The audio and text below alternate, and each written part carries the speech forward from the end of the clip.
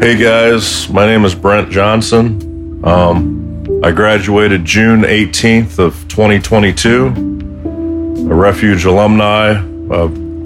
I attend Veritas Church, Veritas West. I work full-time at Franklin.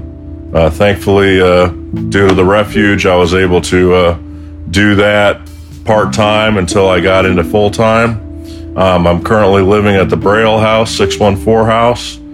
And I would just say to all you Refuge guys right now that you're in a safe place, an absolute wonderful God haven right now.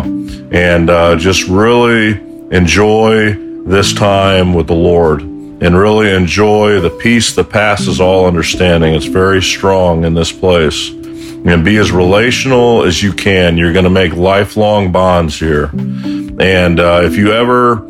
Every now and again, if you ever feel like leaving, I would really just encourage you to don't leave. Like, talk to your brother, give it a day. This is a rewarding journey, an absolutely rewarding journey, the Refuge. And it's a wonderful God haven. And I love you guys, and I wish you guys all the best.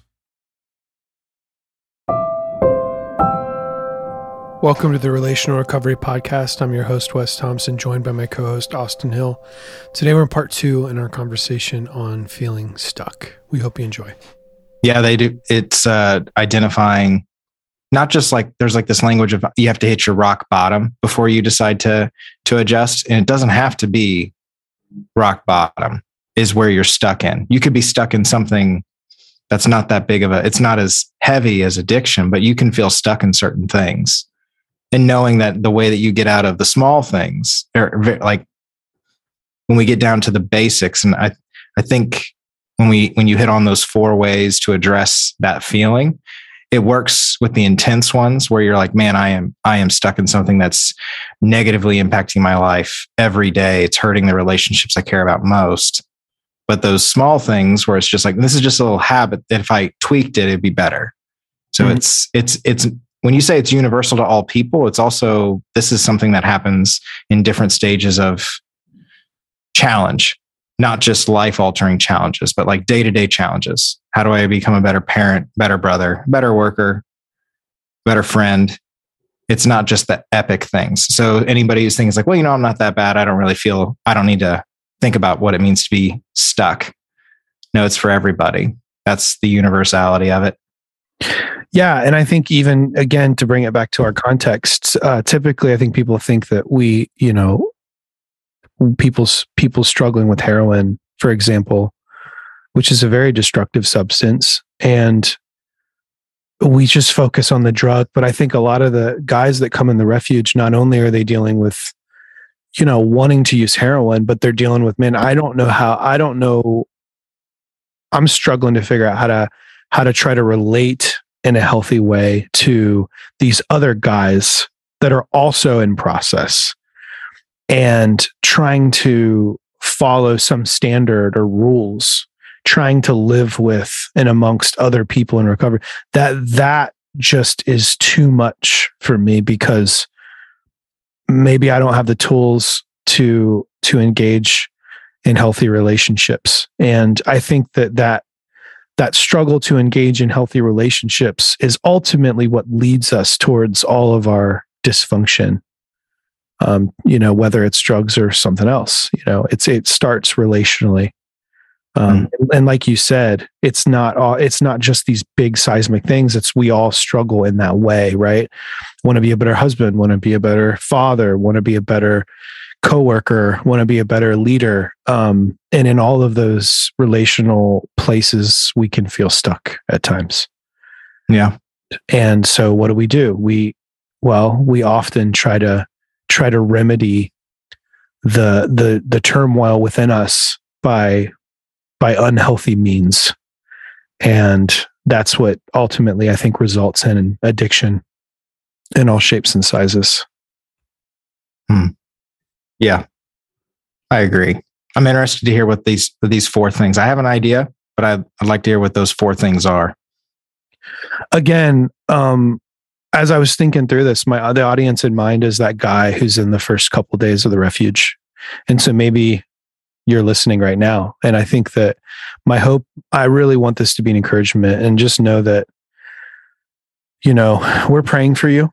Even if you're just listening as a friend of the Refuge, or somehow you stumbled along this podcast, like we pray for you. And these are principles that I think we're trying to apply, Austin, you and I as individuals, but also as our staff grows, that we're trying to apply. But I think the first thing that I want to riff on for a second here is just this idea of slowing down. I think the first thing we have to do is slow down when we feel stuck. Yeah, the idea of a healthy pace. A healthy pace. Also, just I don't know about you. That's why it's good to have this conversation, not by myself, which to be able to riff with each other, is because when I get into this place of feeling stuck, what tends to happen is my heart starts to race. I go at a faster pace. My mind speeds up. There's an anxiety that I feel. There's a tightness in the chest, like I mentioned. There's my breathing can even get erratic. I can start to sweat. I'm just trying to describe some of the bodily things that happen. But really what happens is everything starts to speed up so much that I'm not really seeing clearly, Maybe a picture for it is, if everybody you might do this physically, but if not, close your eyes and just imagine, like if you put your hand out in front of you and the palm of your hand is the problem that you're facing. I think what tends to happen when I feel overwhelmed and stuck is if you take your palm and you put it as far out as your arm can reach, like you can see everything around your hand. You know what I mean? Mm-hmm. But if you take the palm of your hand and you put it right up to the right in front of your eyes, all you can see is your hand. You can't see anything else. And what often happens for me is might be one problem or one area in my life I feel stuck. And that problem is all I see. It takes over my vision. It takes over my perspective. And I'll start to say things like, everything's broken. Nothing's working. I'm a failure. And so I think the first thing we have to do is slow down, because the first thing I definitely have to do is slow down, because I start to make quick decisions, become erratic. And especially when we think about this in terms of pretty chronic addiction, that's when we tend to just run quickly to those unhealthy ways to remedy our problems, which is addiction, right? We're going to go find that next hit of heroin, or we're going to drink too much, or we're going to eat too much. And we do it without thinking. Reactive, i.e., we don't slow down enough to pay attention to what's going on. Thanks for listening to this episode of the Relational Recovery Podcast. We'll be back on Monday with part 3 in our conversation. We'll see you then.